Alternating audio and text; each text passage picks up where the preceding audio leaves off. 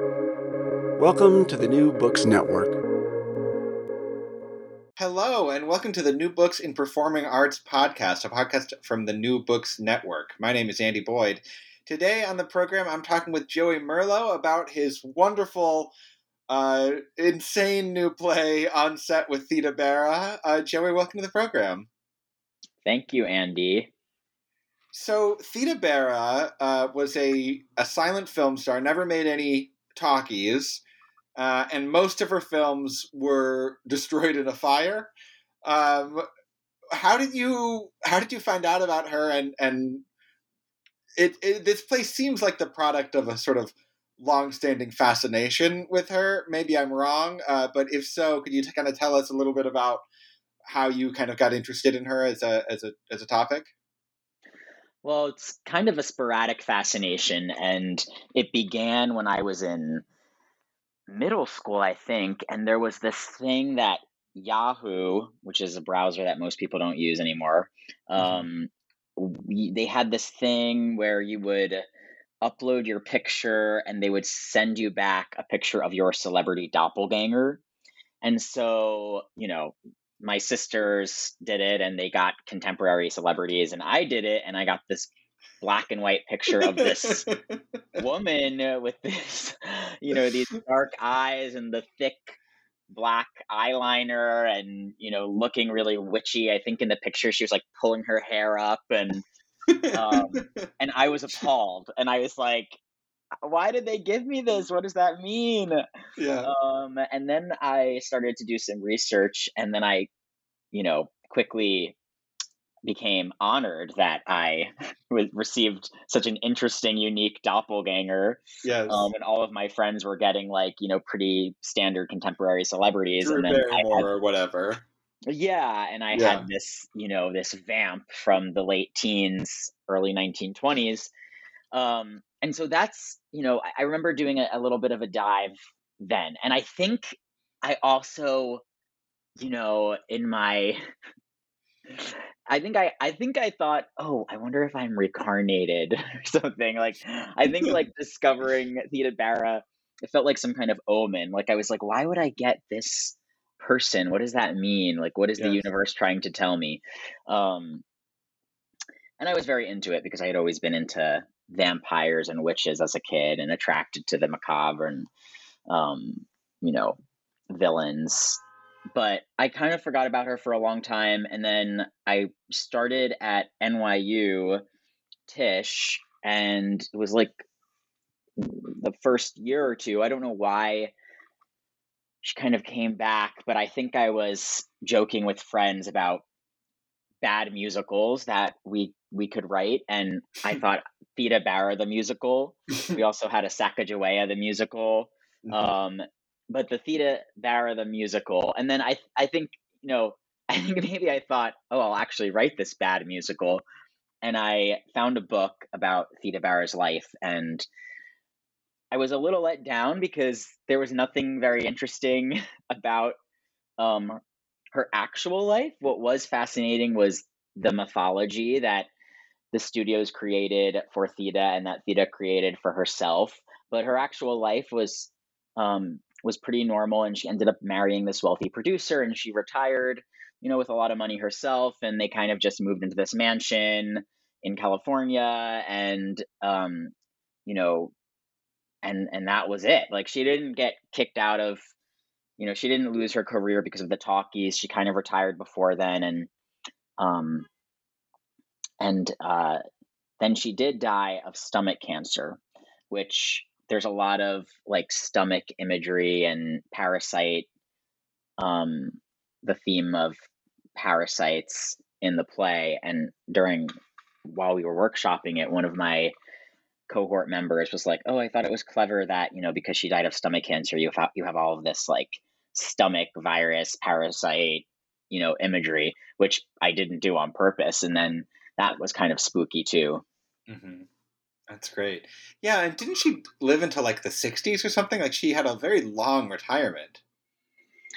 Yeah, she did. She had a long and leisurely retirement. Yeah. But she had her fun too. I mean, there was something I found. So, as I was writing this play, and it's also interesting that I didn't really do a lot of research again when I began the play, but as I was writing it, I would kind of like dip into research just to kind of use as like a kind of a talisman, just to try to find little bits of information here and there. And I found this one video of this woman. This video was, I think, made, who knows, maybe in the 70s or the 80s, but this woman is like in her 80s or 90s, and she's being interviewed because she is like one of the last, people who remember Theda Bara. And she remembers being a child, and she lived next door to Theda Bara, and Theda Bara lived in this old, not old, but a kind of like castle looking, you know, house in California. And every day she'd walk past the house, and she just was fascinated by it because it kind of looked like a castle. And then one day, Theda's husband, who was watering the plants outside, said, "Would you like to come inside, and would you like to meet a vampire?" And the little girl, was like, "Okay," and went inside. And Theda was like, sitting with a crystal ball, and like, Yeah.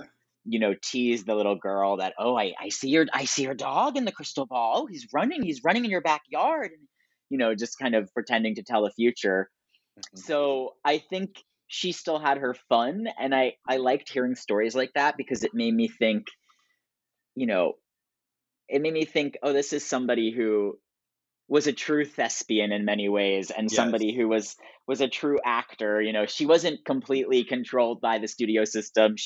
She was really um she was driven herself, and she obviously had, like, there was an authenticity to that kind of personality too. Yeah. With Yeah. the Raven also, which comes up in the play, we have a seance in the play where David Greenspan as Theda Bara recites the Raven, and I learned that Theda would also have these big Halloween parties every year, and she would recite the Raven to her guests.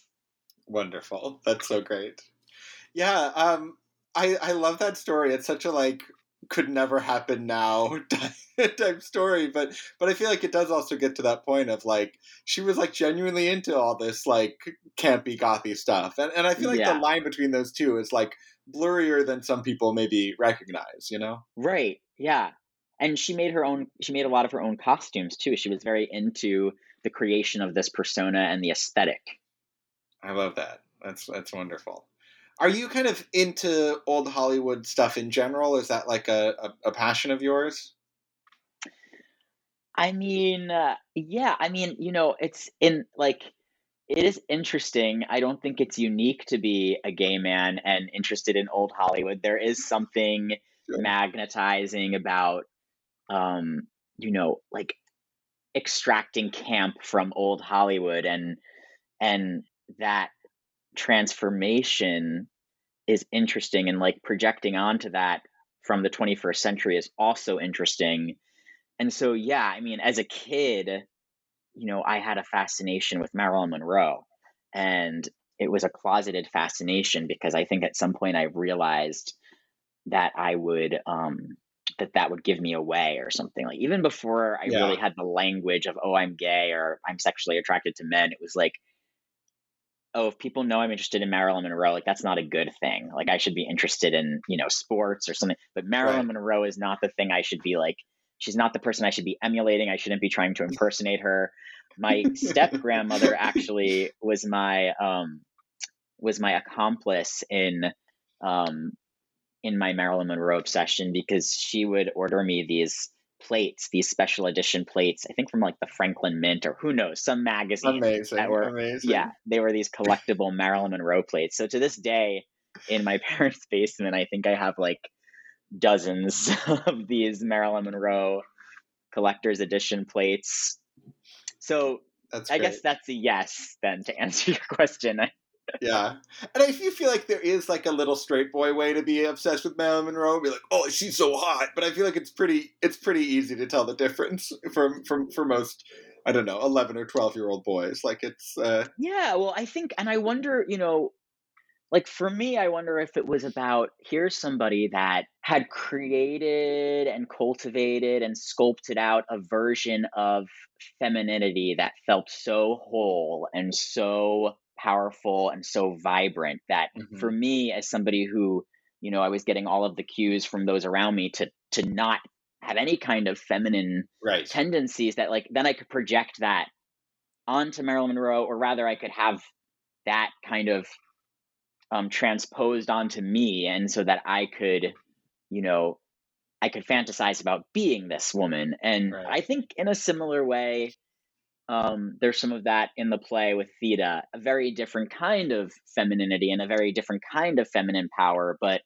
Theda also does those things. And like Marilyn Monroe, Theda's a feminist as well. And there's that quote where she says, um, the power of my vamp is the vengeance of her sex on its exploiters.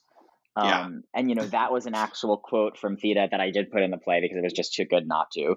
And again, it's like we have these ideas of what this star from the late teens might have been like. I don't think I would have jumped to her being somebody that kind of that radicalized the role she was playing as a vamp, which on the outside nowadays especially can look really campy and kind Yeah. of um and kind of this the fetishization of eroticism and Hmm.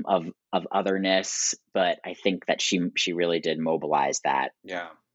It's such an interesting metaphor there because I mean Karl Marx also like uses the figure of the vampire as a metaphor for exploitation, but she's kind of saying no, like my vampire is exploiting the exploiters or something like that. Like she's kind of flipping it on its head. Right.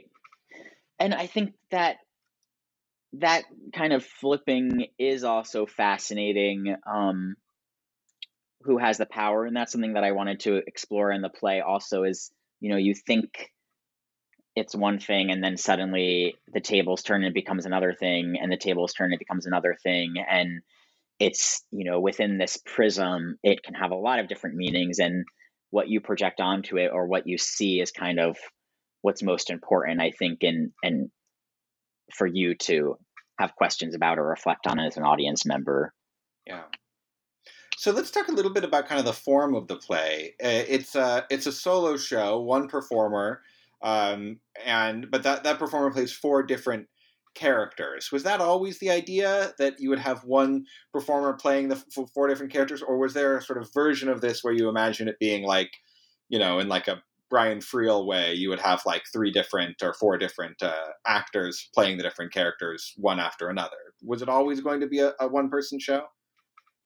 I think that idea, yeah, I think that was part of it early on, because I think the seed for it was um, had to do with identity consumption and the idea that I think the original seed was more about celebrity, and this idea that with wealth and power and celebrity you can more easily world build, or the worlds that exist inside of you can be built outside of you, and that anybody who's kind of coming into contact with that world or is attracted to it because you're a celebrity, because whatever the reason may be, that once they enter that they become a part of that world, and then what Hmm. happens to their identity. Um, and so I think that it was important. That was an important idea for me, and the idea that the reveal would be that these actually aren't, you know, these actually aren't five characters that you're watching, but one character, and all of these characters have been, whether they've wanted it or been sucked into her or a little bit of both, that they're a part of this body. So I always imagined it being one actor. And when we workshopped it, there was a little bit of discussion amongst my cohort about like, oh, it would be really cool though to hear different actors read all these parts because the parts are so distinct. Um, but then I think that would completely undermine Yeah. um, what the play is, like what's at the core of the play, Yeah.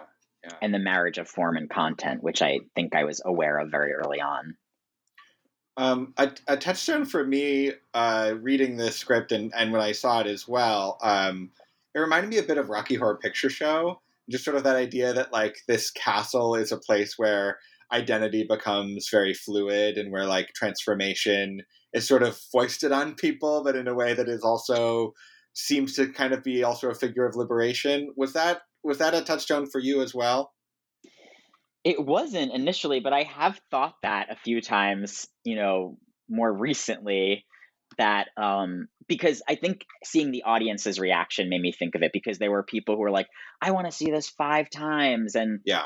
people who were like, I want to come dressed up as Theda Bara. I think that's when I started to think about Rocky Horror Picture Show, because I was like, it would be cool if this became a kind of event where people were dressing as the characters, and Yeah. because there is something larger than life about these characters, and very colorful, and I think that would be fun. I think with Rocky Horror Picture Show, what they share too is that, do you need a castle to have that exploration and that freedom and those transformations happening? I mean, like, what's the seed of Rocky Horror Picture Show also is like, these aliens, they're also, these other beings that come and queer, in the same way that I think Theda Bara in my play is a metaphor for queerness, and is something that is a force that is queer and is queering.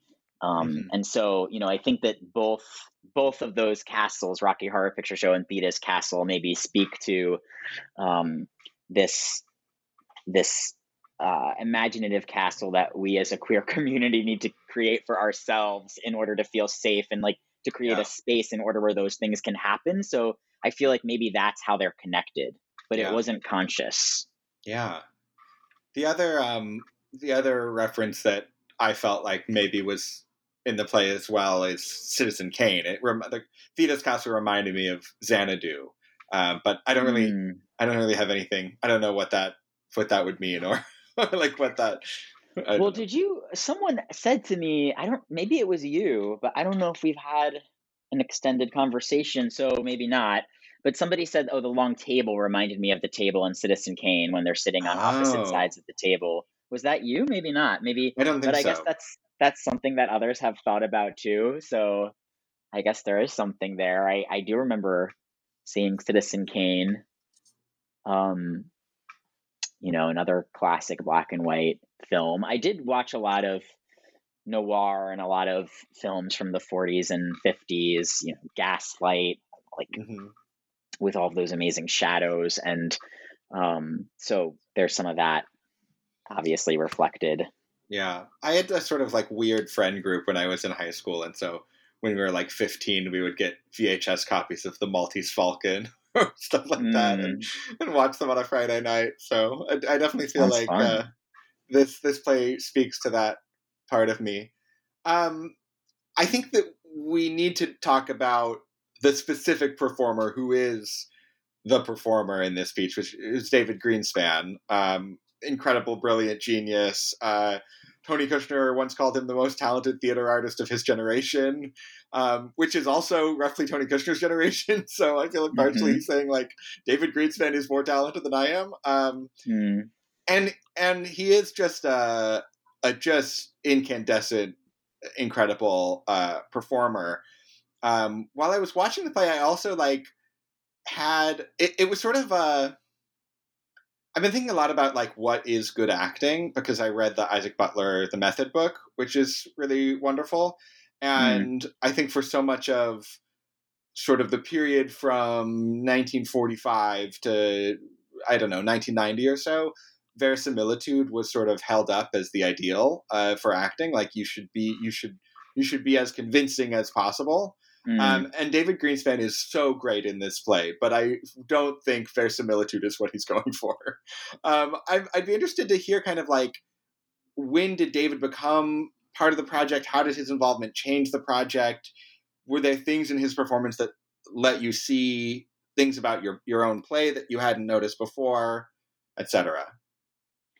From start to finish, it was all pretty clear cut. I mean, I met David through a friend of mine named Jess Barbagallo, who is a wonderful writer and performer, and who recommended David for a different play of mine that was happening at BRIC, BRIC. And I was like, oh, David Greenspan's so famous. He's not going to email me back. He's not going to do this like Brooklyn College reading, for, I think it was like, maybe we paid everybody a little bit or maybe not. I don't know. But I was just like, he's not going to email me back. And he did. And he was like, yeah, groovy. I'll do this. Sure. And I was like, okay, great. And I had read a lot of David Greenspan's plays. I had seen his plays. I'm a huge fan of his work as a writer.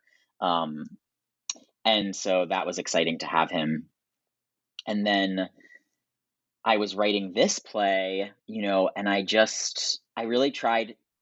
I didn't think of David, and I tried not to think of David in this play because it was important to me to write the characters and to focus on who these characters are, and and not think, oh, if this actor wants to be in it, then how can I cater this to them? But something I heard over and over again was how many people who came to the show that know David and know David's work very well were like, you must have written this for David. Mm-hmm. And I think that again just speaks to his talent because Yeah. he took complete control of it. And I feel like David is someone who, on a biological level, absorbs the text. I mean, he masticates it, and it becomes this. It's like every cell in his body is working towards communicating character, and I do think that the play was a great match for him. Because I think, he's talked about like his work getting criticized sometimes for being overly melodramatic or pantomime-y, which is exactly what this play calls for. Yeah. And I think, any criticism is there's like, it's all faulty when it comes to David Greenspan, because I've seen him do many different things as an actor, and I think he can do them all. So just to say that, but I do think that yes, he can also do this extremely well. And I think that this play, I always wanted the audience to kind of meet it halfway. And the play is so tight and the language is so dense. And I wanted to kind of like wrestle the audience into a kind of submission where then they are able to become a collaborator, and where there is this, this vocabulary is creating an imagistic track for them to kind of click into and create, and then kind of co-create. And I think David created a physical track, and through gesture accompanied like the kind of tightness of these images. And I think that is also something that he's uniquely talented at. So I think it would have been a very different experience watching a different actor play this, because David, physicalizes every single word almost. Yeah. Yeah. He's so present, and his work is so incredibly precise. And I remember the moment where he's like lying backwards on the table and very slowly speaking some of the words. And I just remember just staring at his lips, just being like totally, completely transfixed. And it wasn't like he was doing a lot. It was that moment was a very sort of simple, quiet moment, but just utterly transfixing. Yeah, there were times when he's like taking a drag of a joint, or when he's blowing out air into the night and he sees his breath, where sometimes I would think I was actually seeing his breath, because it's so there's like he sees everything. And that became very clear too. I mean, he sees everything. And the rehearsal process was like very little actually changed. I wrote this play in, 4 or 5 weeks. I was actually very sick, like Theda in a way, which is another weird thing that connects her to the play. I wrote it when I was experiencing C. diff, which is a bacterial infection in your gut. I mean, like I couldn't eat anything. I was like in bed for months. It was a horrible, horrible illness to have, and very painful also. And like I wrote this in kind of a fever dream. And I think part of me was like, oh, I'm going to have fun because I need to create some imaginary friends. I need to create an imaginary world. Like I need to go back to that thing that we do as children, because there was no other way for me to find joy because I was stuck in my room for months and I was like starving myself because I wasn't able to eat. So it was kind of like, I would get up from bed and I'd write 10 pages and I'd go back to bed and then I'd write 10 pages later in the night or the next morning. And that's kind of how I wrote it for a few weeks. And then very, very little changed. We had a workshop and a reading over the summer. So I finished the play last February, graduated from Brooklyn College in the spring. That summer, we had a workshop and a reading at Theater Lab. And that's when I got David involved. I had asked if David would do the workshop and the reading. And he said yes. And then we worked with this director, Jack Serio, who directed the Brick production. And I actually wasn't sure.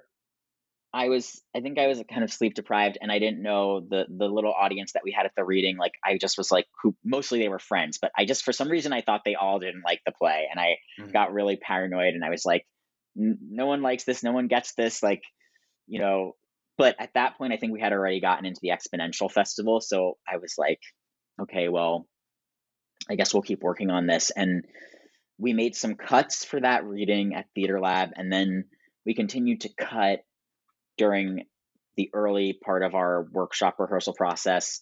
We only had like a month of rehearsal. And at every rehearsal, David showed up, ready to go, height of professionalism, set the tone for everyone else. It was mostly just he, Jack, and I. He would come with like 5 different ideas for every line.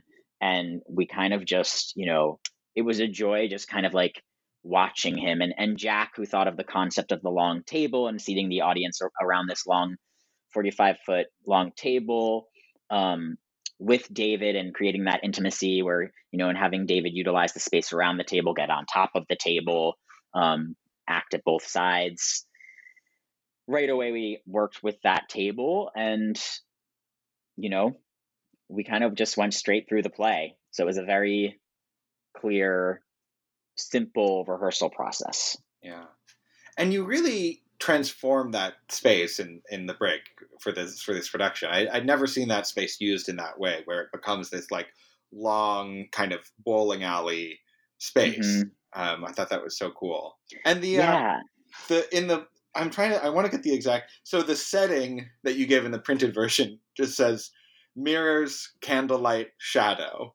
And I read that and I was like, yeah, that was what that set was. That's exactly what it looked like. But it seems like that was kind of, that set emerged through your conversation with the director and through the rehearsal process. Yeah, the set itself did. And, I really wanted candles for a long time. I was like, there needs to be candles. Why aren't there candles?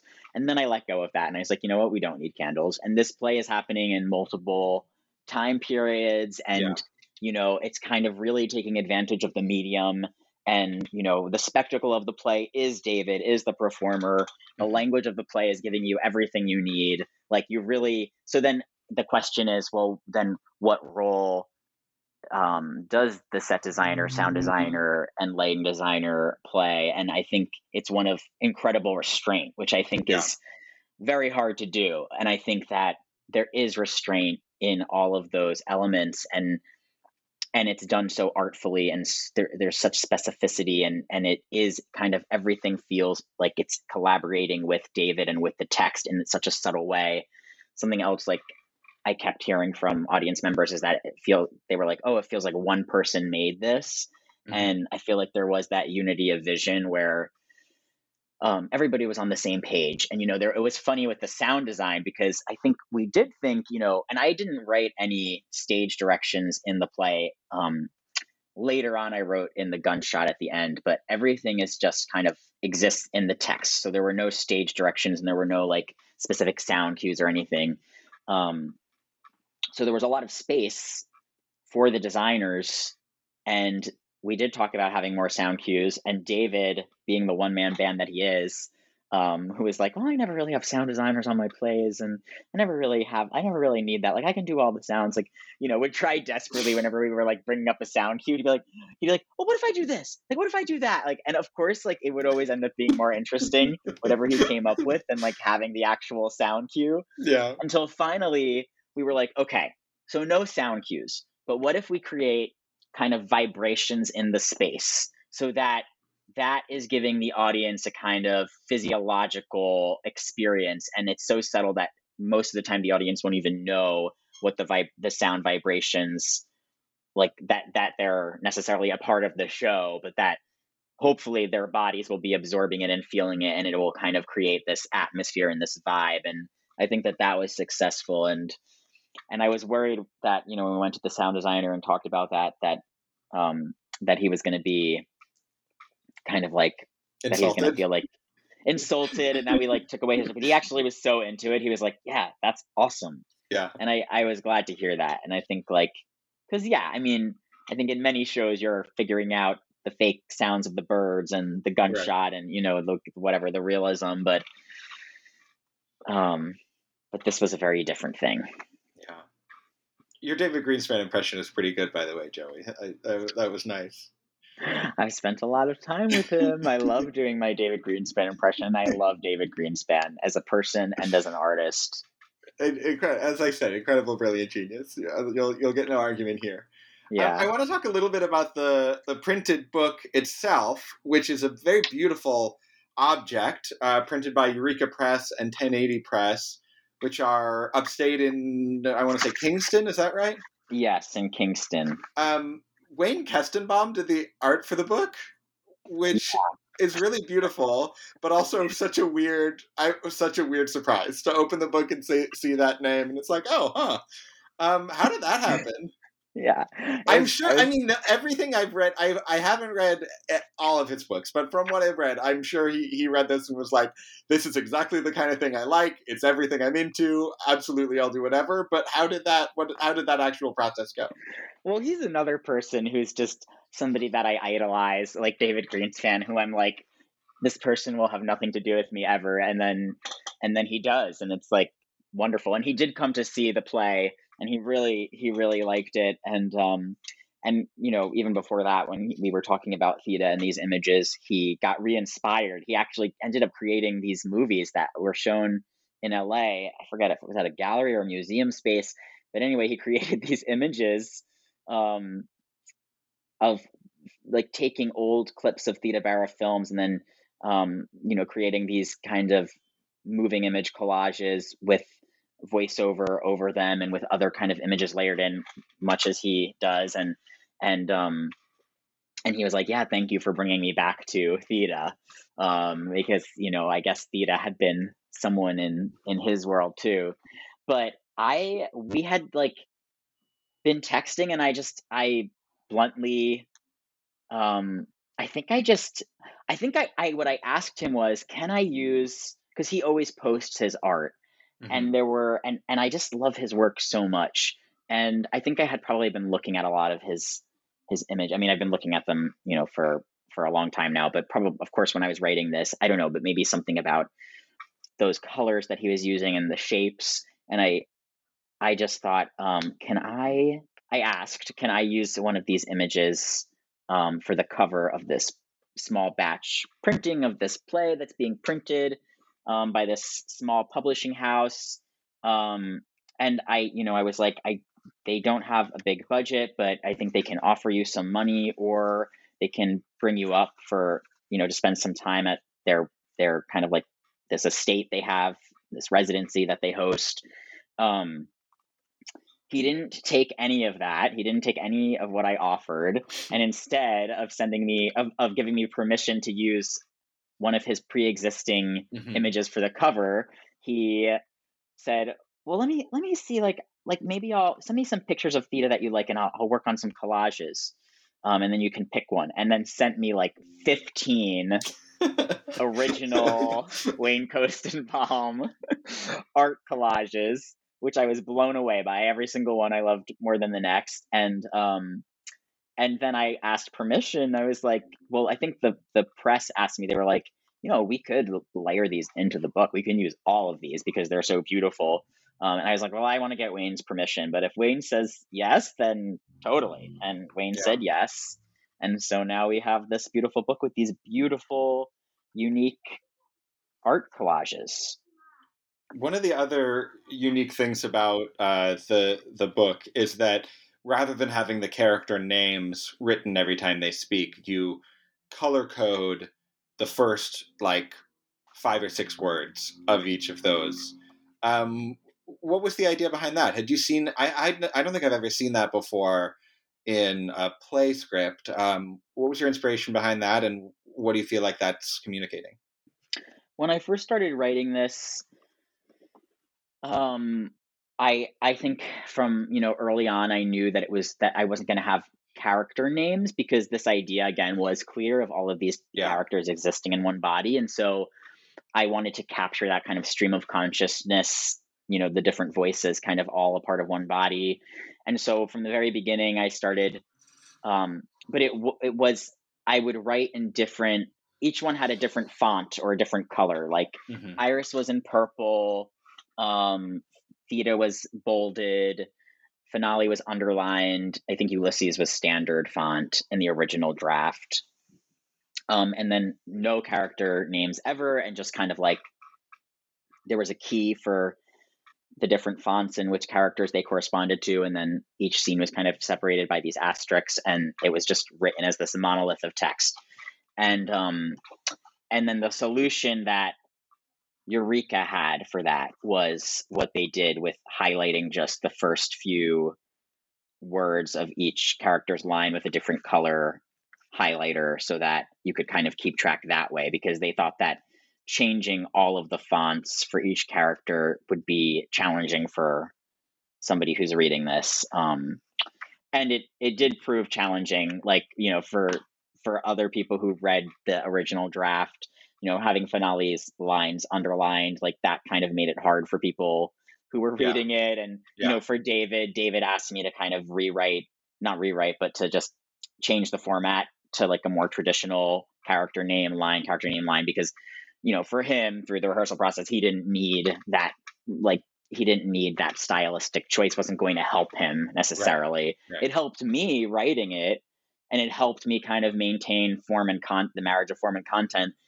And then when Eureka wanted to publish this, I said I have the more traditional version, but they were like, well, we actually we want to create an art object, and we like the idea of this not being a traditionally written play, and like that this could be something that people who don't read plays could really enjoy, and there's more like experimental fiction. And so we want to publish something closer to the original version. And this is also the unedited version. So, this is like almost, maybe it's almost like 30 pages longer than the version that we ended up presenting. Like that original draft read at 2 hours, and the play ran like 60 minutes. Mm-hmm. I was wondering about that, because I felt like there was times when I was reading it where I thought, I don't really remember this, but yeah. So it's nice to know that I don't just have a really bad memory, because I only saw the play a month and a half ago. No. And that was part of the point too, is they were like, we want this to be a supplemental experience for those who have seen the play, that like these two things exist separately but can inform each other, and but that this can also stand on its own, that the book. One of my favorite jokes in the play, which is partially to do with the formatting, is that you don't hear Detective Finale's name until the finale, when he bursts in and says, I'm Detective Finale. Was that name because you knew that was when he was going to announce his name, or did you come up with that name for other reasons? I think I knew that was when he was going to announce his name. And, I obviously knew the joke I was making with Finale. It's an A+ bit, Joey. I really enjoyed it. Thank you. I really had a lot of fun. Like, I think I was reading a lot of Charles Ludlam before I wrote this also. So that was like really fresh in my mind. And David, again, is somebody who's like, he's been in a lot of Charles Ludlam. And so yeah. So I liked putting in some, some of those jokes. Yeah. I feel like I like my experimental theater to have a little bit, a couple of dumb jokes, I feel like it helps. It helps. I don't think this is by any means a pretentious play. No, I don't think so. Yeah. You've mentioned David Greenspan. You've mentioned Charles Ludlam. Who are some of your other influences, either on this play or just sort of people you keep returning to as inspirations? Tennessee Williams has, been Hmm.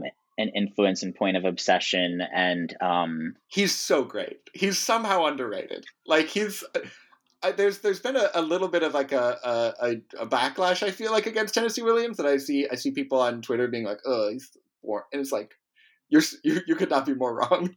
His plays are so yeah, I extraordinary. mean, that always happens, but obviously his work has endured, Yeah. and there's a brilliance there. And I think, Tennessee Williams inspired me for this play.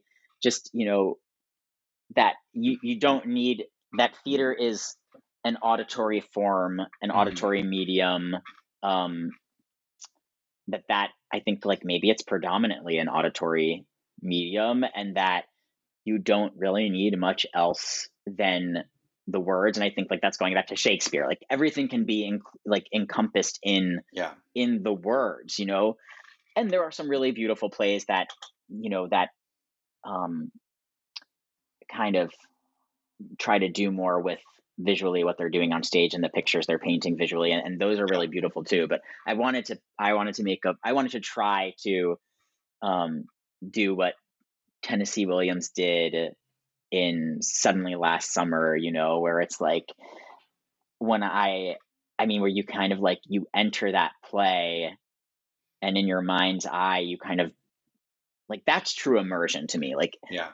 being immersed in something is not like Sleep No More as much as it is like, can the writer put you in this world, and then suddenly you're existing there through language, um and this deep listening that happens, and this kind of hyper presence. Like, I'm inspired, as David Greenspan obviously is, by Gertrude Stein, and this idea of, like, how do you keep audiences in the present? Like, most theatrical experiences, you're either trying to get ahead of what you're listening to, or you're kind of lagging behind.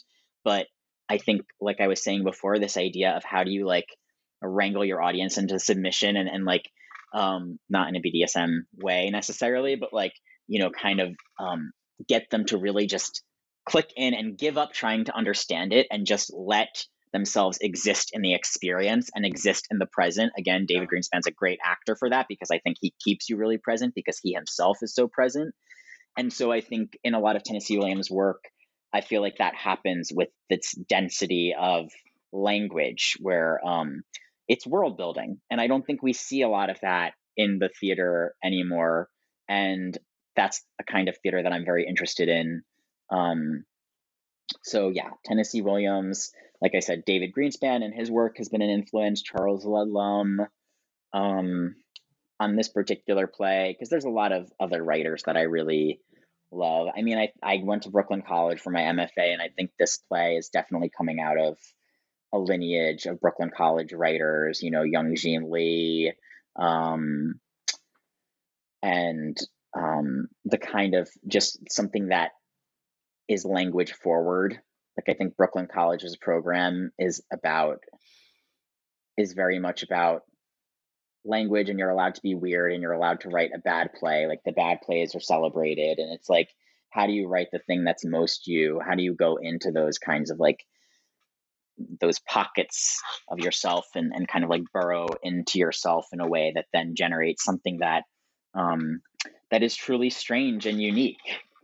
And um, Adrian Kennedy too. I'm just thinking of Young Jean Lee and Adrian Kennedy, because of plays that they've had where they've kind of taken, movie star names or famous literary characters, Yeah. like the names of these famous historical figures, and kind of appropriated them for the play. So that was on my mind with Theta. It was like, in the work of both those artists, I mean, these are not the little literal characters, and this is not the literal Theta in my play. Like, this is um, it's a kind of manifestation of the mythology of Theta, and that, like, turns into this character that then becomes, that is also a metaphor for queerness at the same time, um, as someone who exists as a kind of threat to Finale, and a home for Iris, and a companion for Ulysses, and is used in the way that the play needs to use her, and is appropriated for the play in the way that the Theta character appropriated so many others, and culturally and otherwise, like there was this appropriation, and so then there's a reappropriation for the purposes of this play. Wonderful, great. Well, I think I've about run out of questions, but I would like to ask you, is there going to be a future for this play on stage? And if people want to get a copy of the play, how should they go about doing that? I hope there'll be a future. We had a really good run, and we sold out, and we are pursuing the possibility of having a full run, because this was a festival run at the Exponential Yeah. Festival. Teresa Bukeister, who's amazing, and Nick Adams, they run that festival, and Teresa runs the Brick. And they're very into it, and we've had some other producers, theaters that have expressed interest. So I think now it's like, who's actually going to bite and who actually will help us make it happen again. So hopefully within the next year, we'll be able to do it again. And if somebody wants to buy the book, they can message me on Instagram at Jojo Merlo, JoeJoeMerlo, or they can look up Eureka Press, and you can check out Eureka's website, or Eureka has an Instagram also. Great. Well, thank you so much, Joey, for being on New Books in Performing Arts. This is truly one of my favorite pieces of theater I've seen in a very, very long time. So I really enjoyed getting to spend so much time with the play and getting to spend some time with you talking about it. Yeah, thank you so much, and thank you for all of the kind things you said. I really appreciate it, Andy. Oh, you made it easy. Thank you for having me.